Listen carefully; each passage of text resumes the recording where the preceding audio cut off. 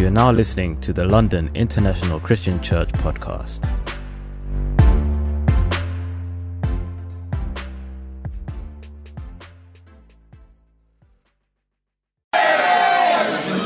You know, it's awesome being here with the North region, amen? East region, let's be grateful for the North, amen?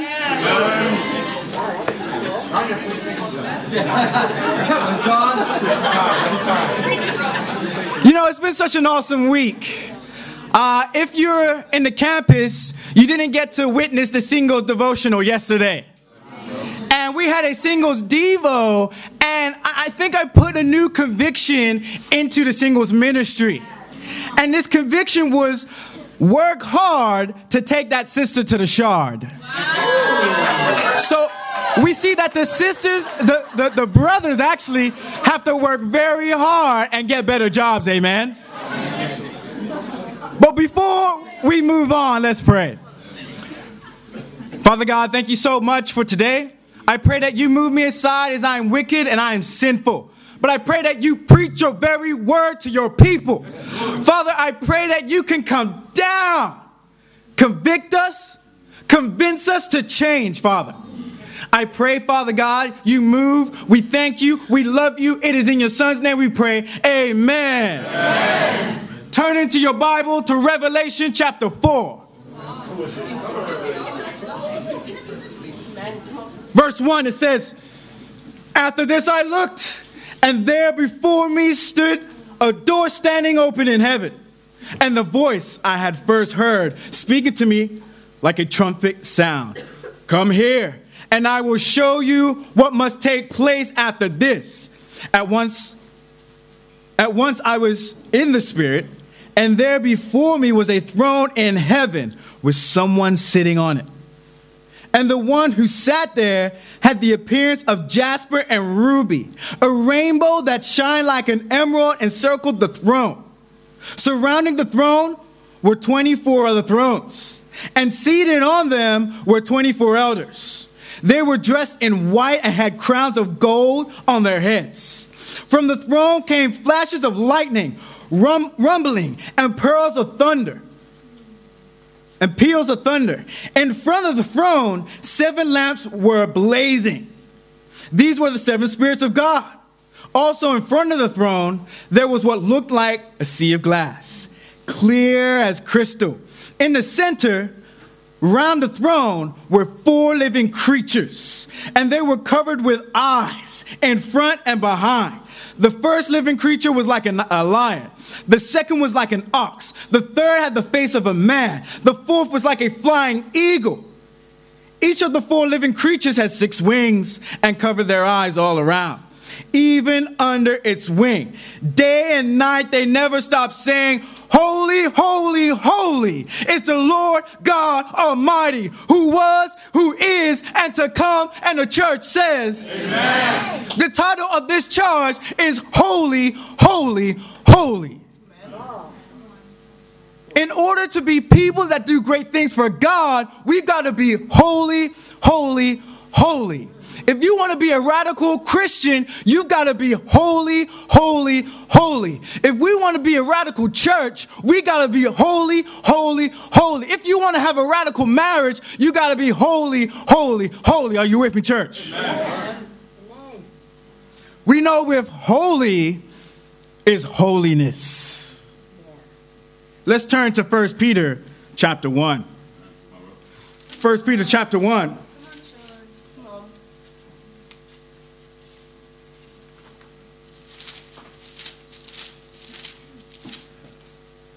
Verse 13, well, we know in 1 Peter, it was written about 64 AD. And during this time, there was a fire, known as the Great Fire of Rome. And this fire lasted for 6 days. And then it was brought under control, but they couldn't count the damage. Why? Because it blazed, it caught on fire again. Sorry, guys. Reignited. There we go. It was inside of me, but I couldn't get it out. So the fire reignited for another 3 days. And the aftermath of the fire was 2/3 of Rome that was destroyed. Now we pick it up in 1 Peter chapter 1, verse 13, and we see what Peter had to say. Therefore, with the minds that are alert and fully sober, set your hope on the grace to be brought to you when Jesus Christ is revealed at his coming. As obedient children, do not conform to the evil desires you had when you lived in ignorance. But just as he who called you is holy, so be holy in all you do.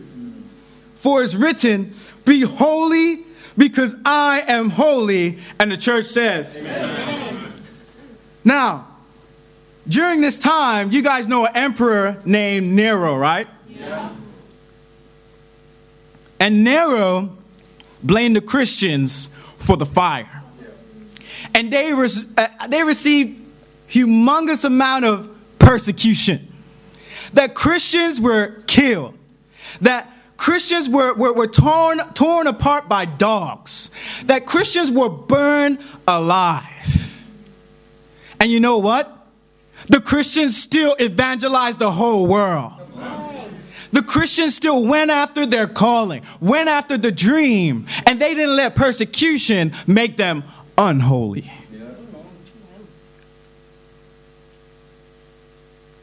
This reminds me of a sister that we have who was in Moscow, Russia. And this sister was put in prison. Why was she put in prison? Because she chose to do the will of God. She was thrown in prison because she helped save souls.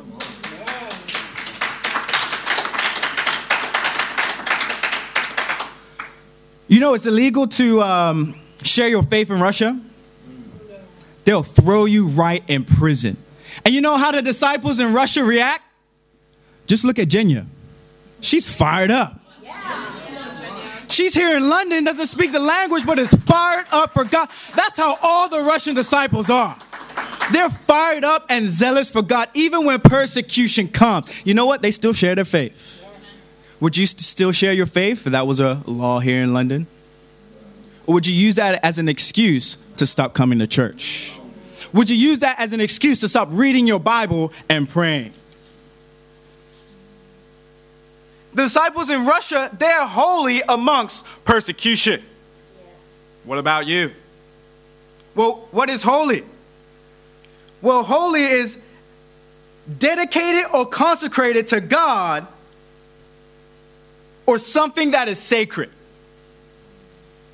You know, I came here about 8:30 this morning, and I looked behind me, and I saw Lachey.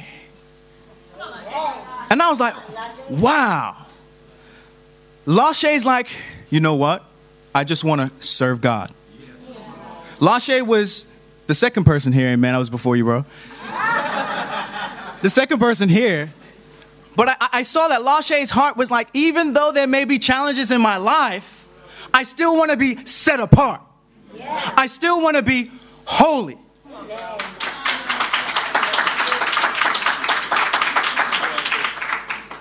And we know a Hebrew, holy, from the original Hebrew word means to be set apart.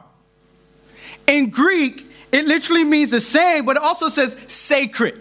It's physically pure, morally blameless, and ceremonial consecrated. In verse 16, it says, for it is written, be holy because I am holy. That's Leviticus 11, verse 44 through 45. That's why we take the Greek word and we see it's to be set apart. Are you set apart this morning? You know, as I preach, it's going to go into the afternoon. So I'm going to ask, will you be set apart this afternoon? Yep. Will you be set apart as I preach? Let's go to We'll stay here, actually. We will stay right here.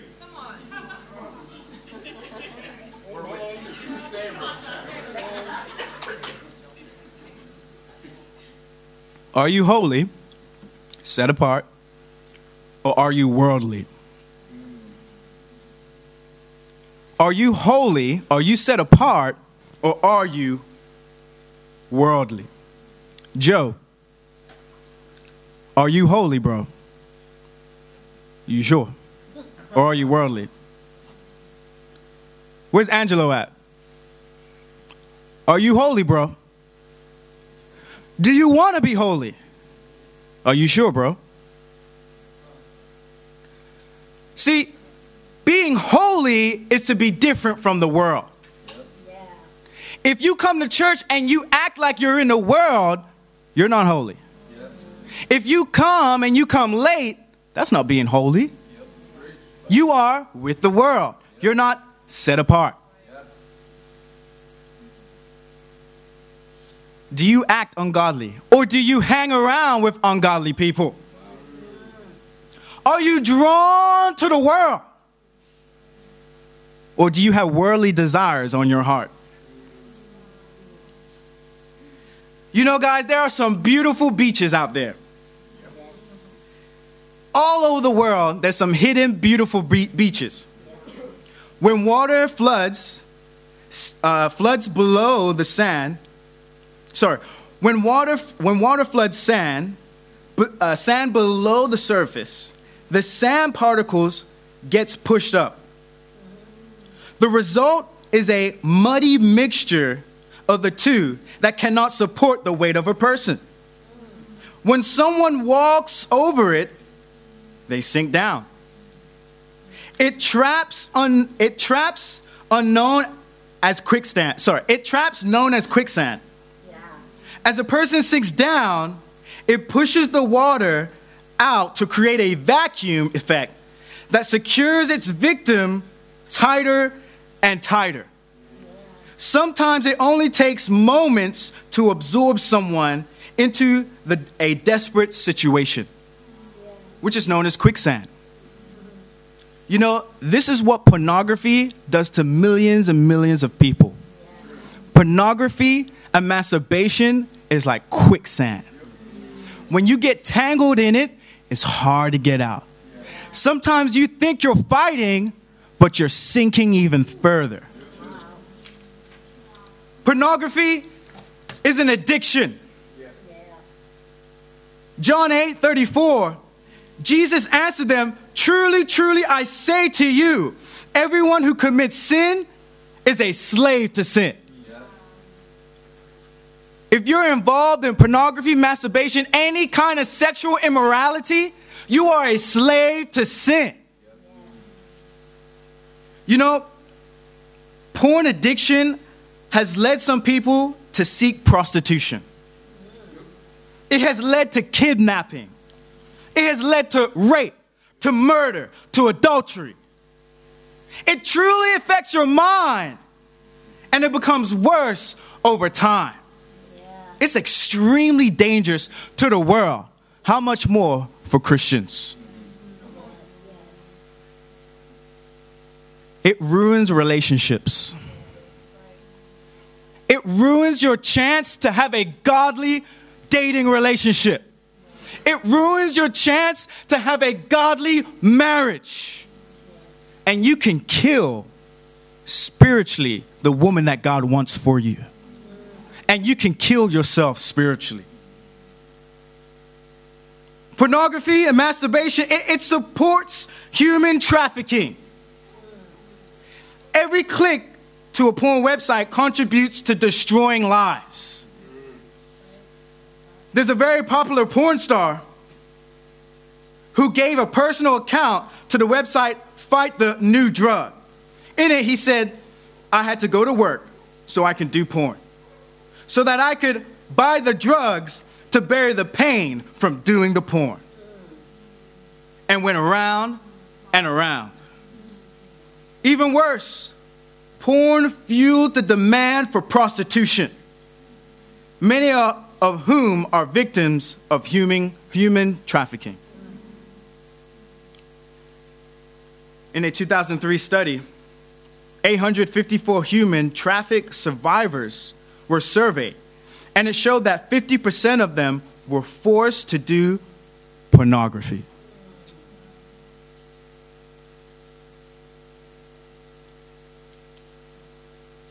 As I look at this and I speak and I call this out, I've been a slave to this myself. I've been a slave to pornography and masturbation, where on a daily basis, this was what I was involved in. I even went as far as even thinking of calling prostitutes and booking time to be with those prostitutes. But you know what happened? God put godly men into my life.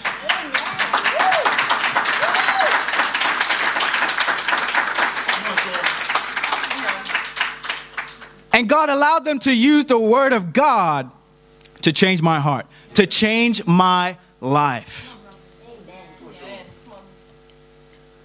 How many are you? How many of you are in this sin? And if you are in this sin and you can't get out of it, it's because you're not allowing the person that God has put into your life to influence you. You're not allowing God to move in a radical way. And you're not being radical. You're being emotional. You're being prideful. You're being insecure.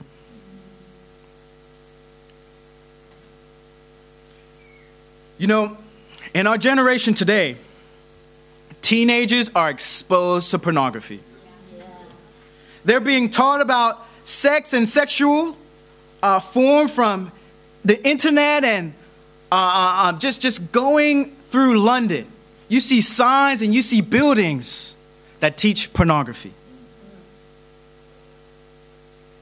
There's been a survey that even teens have been going after sexual acts, have been going after sending nude pictures to one another. Yes, I'm saying this because this is serious. Thank goodness we have a teens ministry in the London church.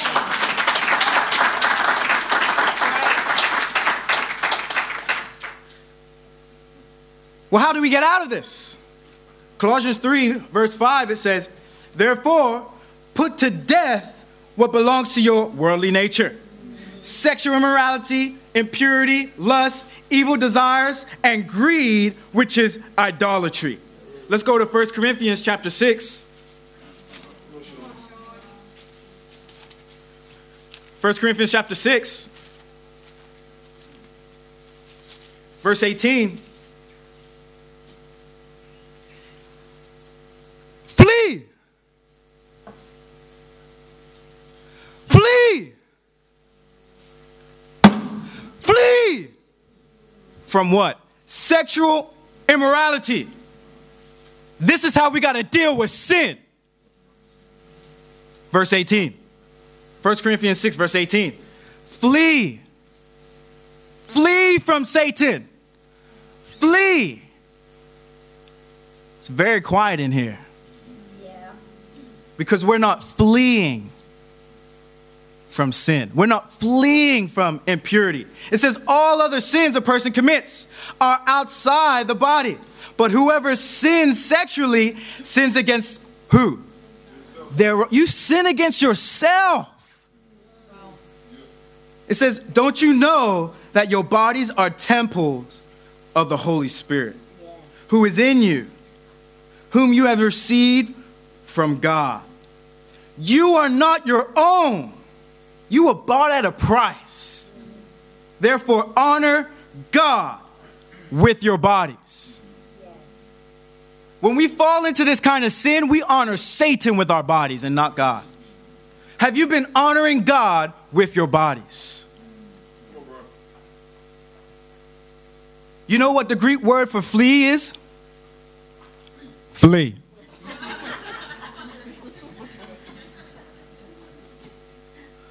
Are you fleeing from sexual immorality? Or are you fleeing from discipleship? I think some of us are fleeing from discipling. We are fleeing from the man of God. We are fleeing from the word of God. We are fleeing from prayer, but not fleeing from Satan.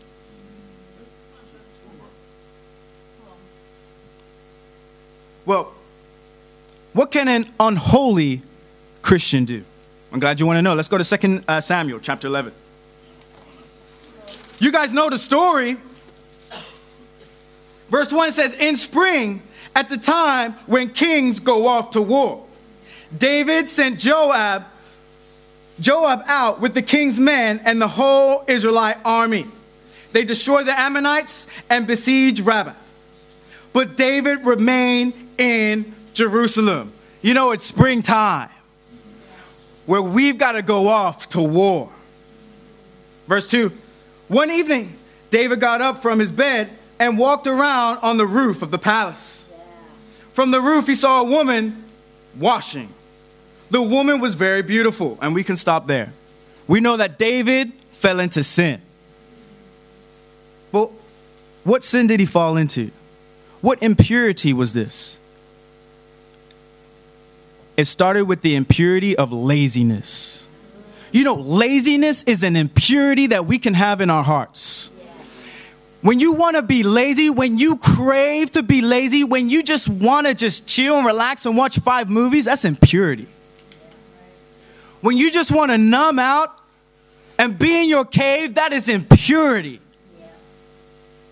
And that can contaminate you. This is what happened to David. David was lazy. He got up out of bed one evening. He was in bed. Walked around, saw a woman. And in verse 5, it says that the woman conceived and sent word to David saying, I am pregnant. Adultery. David's laziness, his lust, pushed him to adultery. What will our laziness do? What is your laziness doing? Now, let's see what happens. In verse 15, in chapter 12, a man named Nathan rebukes David. So it's always good to have a man of God in our lives to help correct us, amen? And David takes it and he decides to repent, amen? Is this a good thing or not? It's a good thing, okay? So if you're struggling with something that I've said, or you're feeling an itch, or you're feeling a nerve, you don't feel like lifting up your head and looking at me, and you just want to put your head down right there, it's okay. You can repent. You can repent today.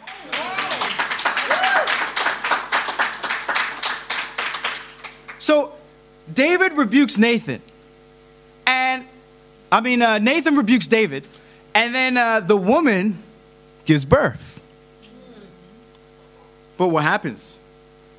In verse 15, it says, after Nathan had gone home, the Lord struck the child that Uriah's wife had borne to David, and he became ill.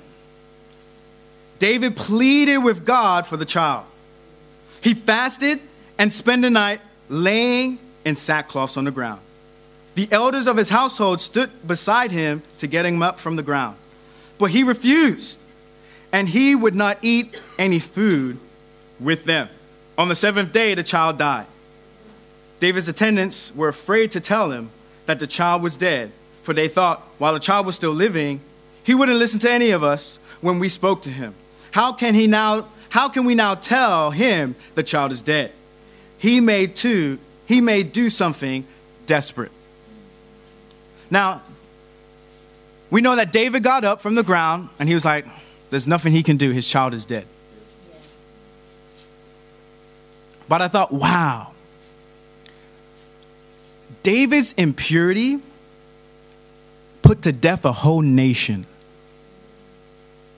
We don't know what this young man could have done. We don't know what this boy could have become. We don't know how many people this young man could have saved. We don't know how many wars that this young man could have won. And because of David's sin, a nation was put to death. You know, because of your sin, a nation can be put to death. Because of our laziness, a nation can be put to death. Our laziness to not share our faith. Our laziness to not be pure. And I just think about the country Sri Lanka. And just Easter Sunday, bombings. Bombings. Over 300 people died. Over 500 people were wounded. And you know what? Apparently, one of the bombers went to school in the UK. What if last month, that person you decided not to share your faith with knew that bomber? You could have helped prevent bombings. You could have helped prevent killings in a nation. Our sin can kill nations. But what can a holy Christian do? I'm glad you want to know. Let's come out of this depression right here. Let's go to Acts chapter 6. Acts chapter 6. Verse 5, it says, this proposal pleased the whole group.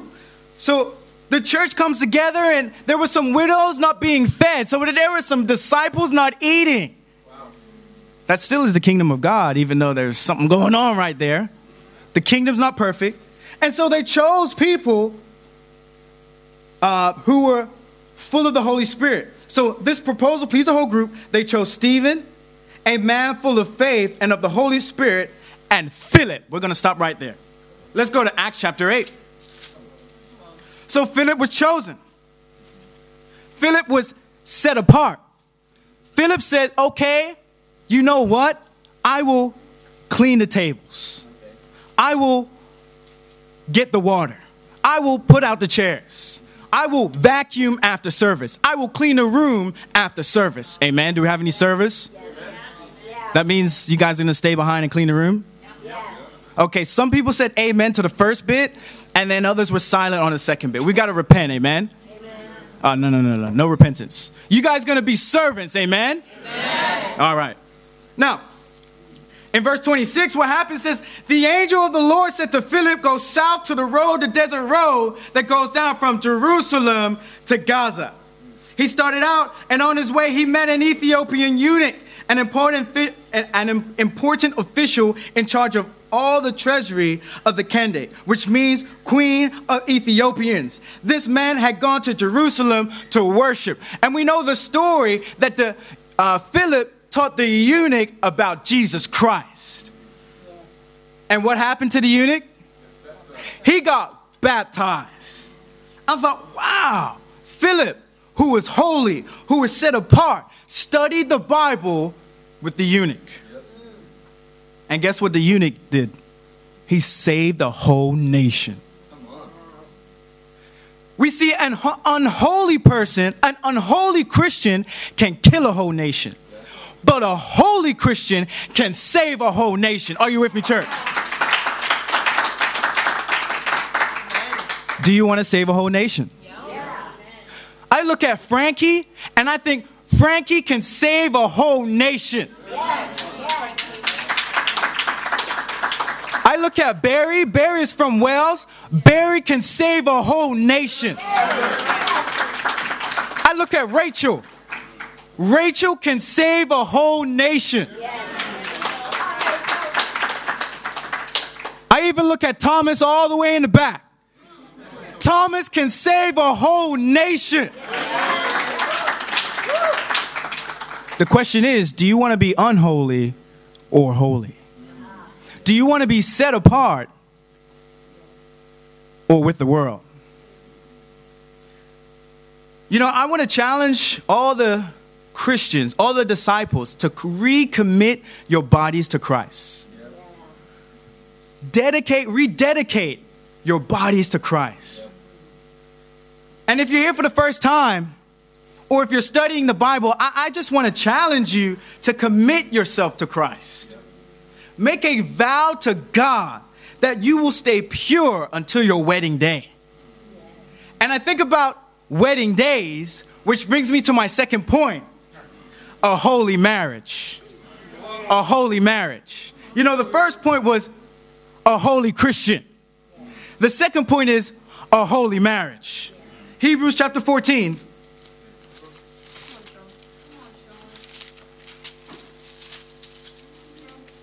Hebrews chapter 13, sorry. Verse 4, it says, marriage should be honored by all, and the marriage bed kept pure, for God will judge the adulterer and all the sexual immoral. Keep your lives free from the love of money and become content with what you have. Because God has said, never will I leave you, never will I forsake you. So we say with confidence, the Lord is my helper. I will not be afraid. What can mere mortals do to me? And the church says, amen. Now, this is for the marrieds. This is also for the singles. And this is for the campus. So campus and singles, pay attention. But I'm preaching to the marrieds. The word honor, in Greek, it means valuable. That is costly. Honor, esteemed, beloved, dear, precious. So it says marriage should be honored by who? So that's all of us, right? So this is for all of us. And I thought, wow, marriage is not to make me happy. Marriage is not for us to be happy. Now, when we see God with all our heart, the Bible says we'll be happy. Marriage is not for us to be happy. Marriage isn't really for you, it's for God. It's to give God glory. You know what? Marriage is a lifelong process.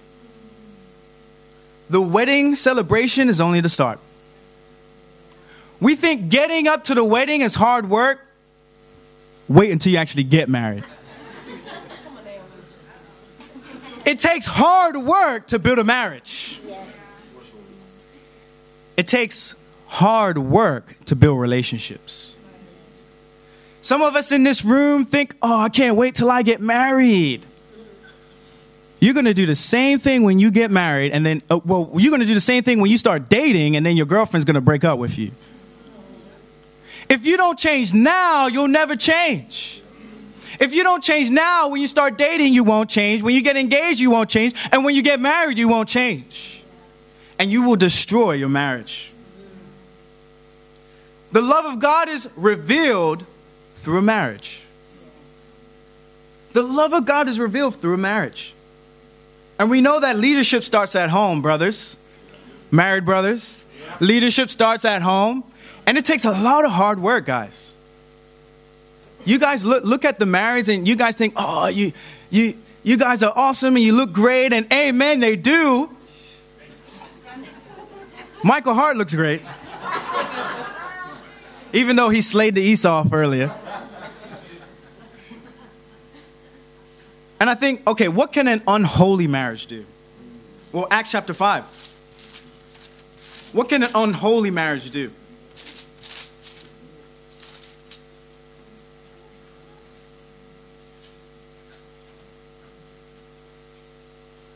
Verse 1, now a man named Ananias, together with his wife Sapphira, also sold a piece of property. With his wife's full knowledge, he kept back part of the money for himself. Special missions. Usually this happens around special missions. But brought the rest and put at the apostles' feet.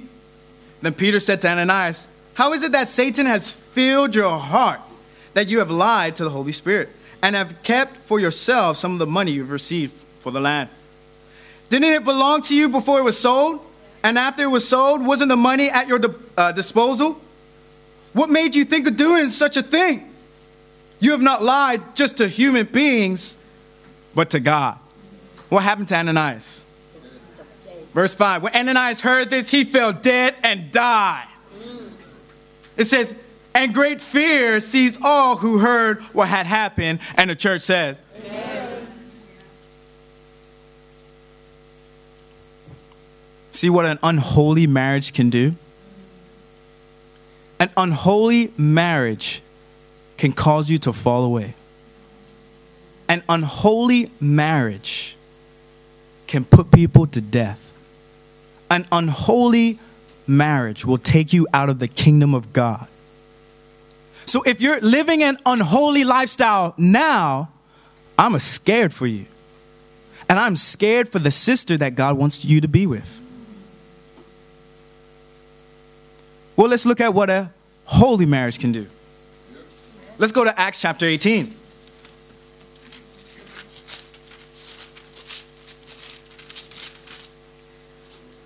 In verse 24, it says, meanwhile, a Jew named Apollos, a native of Alexandria, came to Ephesus. He was a learned man with a thorough knowledge of the scriptures.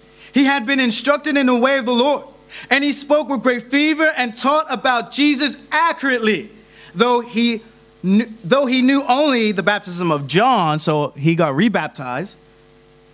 He began to speak boldly in the synagogue.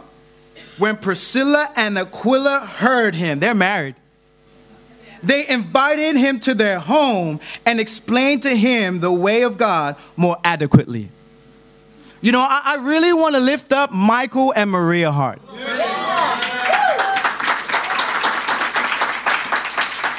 I have to say, since I've been a disciple, every year I've seen them be fruitful. Every year I've seen them baptize. And that's what it means to have a holy marriage. A holy marriage produces baptisms. Why do we date? To baptize. Why do we get engaged? To baptize. Why do we get married? To baptize. We don't get married to be happy. We don't have interest so we can feel good and get bubbly and like, ooh, cloud nine, and you shake like you shake like this. Some of you guys shake like that when you speak about sisters and brothers. Marrieds. When was the last time you were fruitful? When was the last time the husband or the wife put someone in the waters of baptism? When was the last time you invited someone over to your house? When is the last time you invite a campus student over to your house so you can love them, so you can care for them, so you can feed them and say, hey, we know you have physical mothers and fathers, but we want to be your spiritual mother and father. I want to challenge the marrieds. Have people over the house. Invite the students over to your house so you can win souls. Now, when we are holy Christians and we have a holy marriages in the church, we can have a holy church. And that's my third and final point. A holy church. Now, what can an unholy church do? I'm glad you want to know. Let's go to 2 Chronicles. Chapter 25. 2 Chronicles chapter 25. Verse 1, it says, Amaziah was about 25 years old when he became king. Amen. Any 25-year-olds in the house?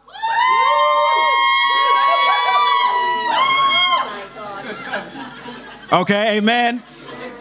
Well, he was 25 years old, and he reigned in Jerusalem for 29 years. His mother's name was Jehoadan. She was from Jerusalem. He did what was right in the eyes of the Lord, but not wholeheartedly. See, if you're here right now, you are doing what is right in the eyes of the Lord, amen? But are you doing it wholeheartedly? See, you can be in the church, you can come to every meeting of the body, but not give your whole heart to the Lord. Yeah. Verse 3, it says, after the kingdom was firmly in his control, he executed the officials who had murdered his father, the king. Yet he did not put their children to death, but acted in accordance with what is written in the law, in the book of Moses, where the Lord commanded parents shall be put to death.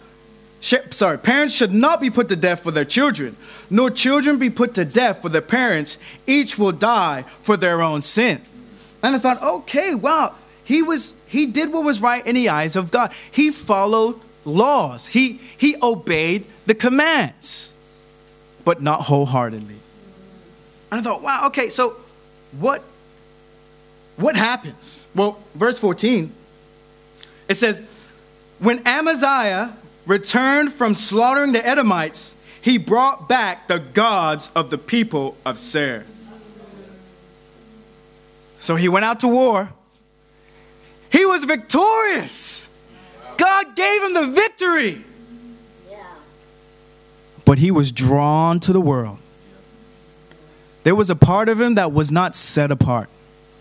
There was a part of him that just was not holy. And it said that he brought the gods back with him. Well, they probably had a lot of gods. So guess who helped him? The church, his people, the kingdom. His people helped him bring the gods back to camp. And the church became unholy. The kingdom became unholy. Now, if we go to verse 20,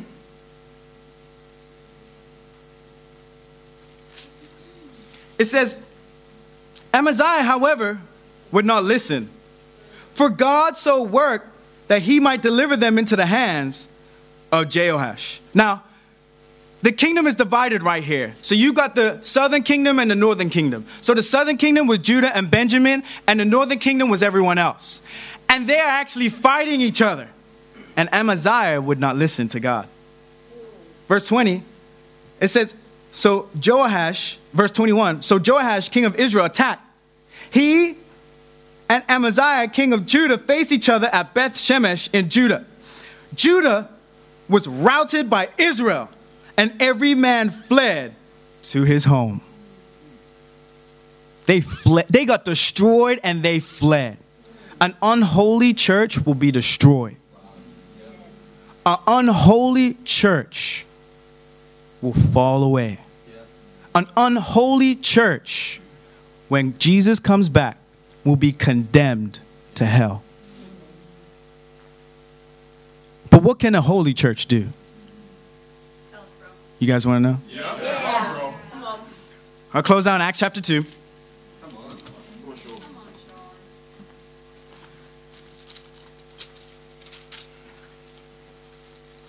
We know Peter gives his first sermon, and we know that he tells all those who are there, repent and be baptized, every one of you, in the name of Jesus, for the forgiveness of your sins, and you will receive the gift of the Holy Spirit. And we'll pick it up in verse 40. He says, with many other words, he warned them, and he pleaded with them, save yourself from this corrupt generation. Those who accepted the message were baptized, and about 3,000 were added to their number that day. They devoted themselves to the apostles' teachings, to the fellowship, to the breaking of bread, and to prayer. Everyone was filled with awe at the many wonders and signs performed by the apostles.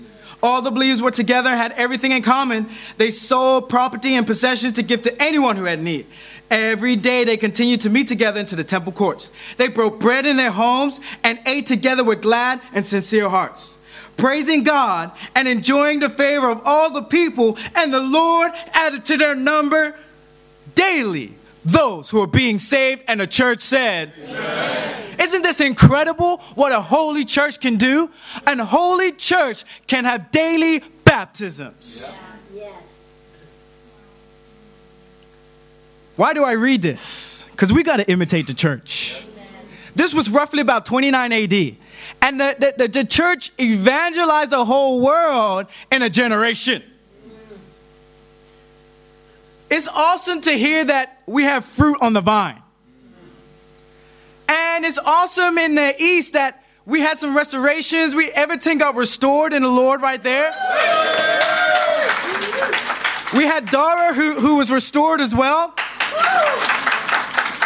And we had Naomi come all the way from LA to be with the East.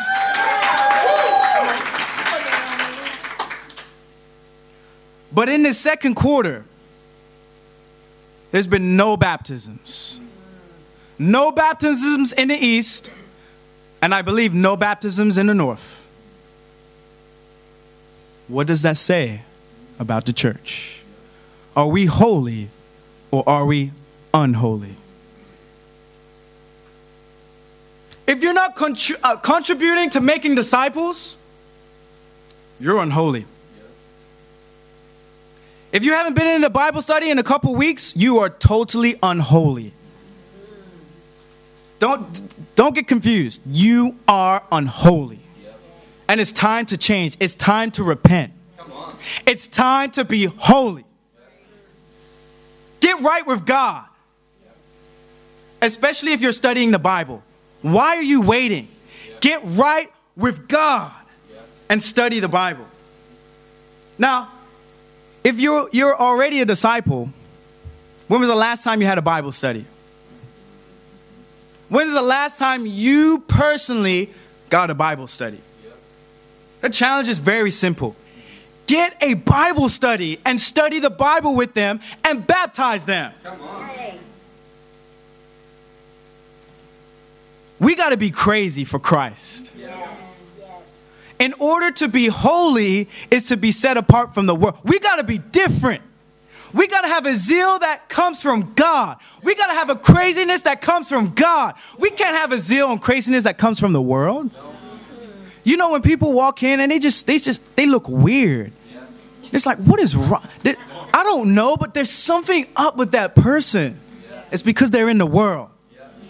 It's because they're not a disciple. They don't have spiritual, godly men and women in their lives. And we've got to be the church that is holy. I close out with this. Here's to the crazy ones, the misfits, the rebels who rebel against the world, the troublemakers, the round pegs in the square holes, the ones who sees things differently. They're not fond of the worldly rules, and they have no respect for the status quo of the world. You can quote them, you can disagree with them, glorify or vile them, but there's only one thing you can't do is ignore them. Because they are changing lives. They push the human race forward, while some may see them as the crazy ones. We see geniuses. Because the people who are crazy enough to think that they can change the world are the ones who will do it. Yeah. Let's be a holy church that changes the world, and to God be all the glory.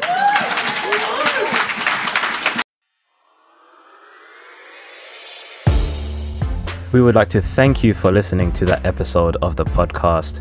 If you would like video versions of these episodes, whether it's sermon highlights or interviews, feel free to check us out on our website or view them on our YouTube channel. That's londonchurch.org.uk.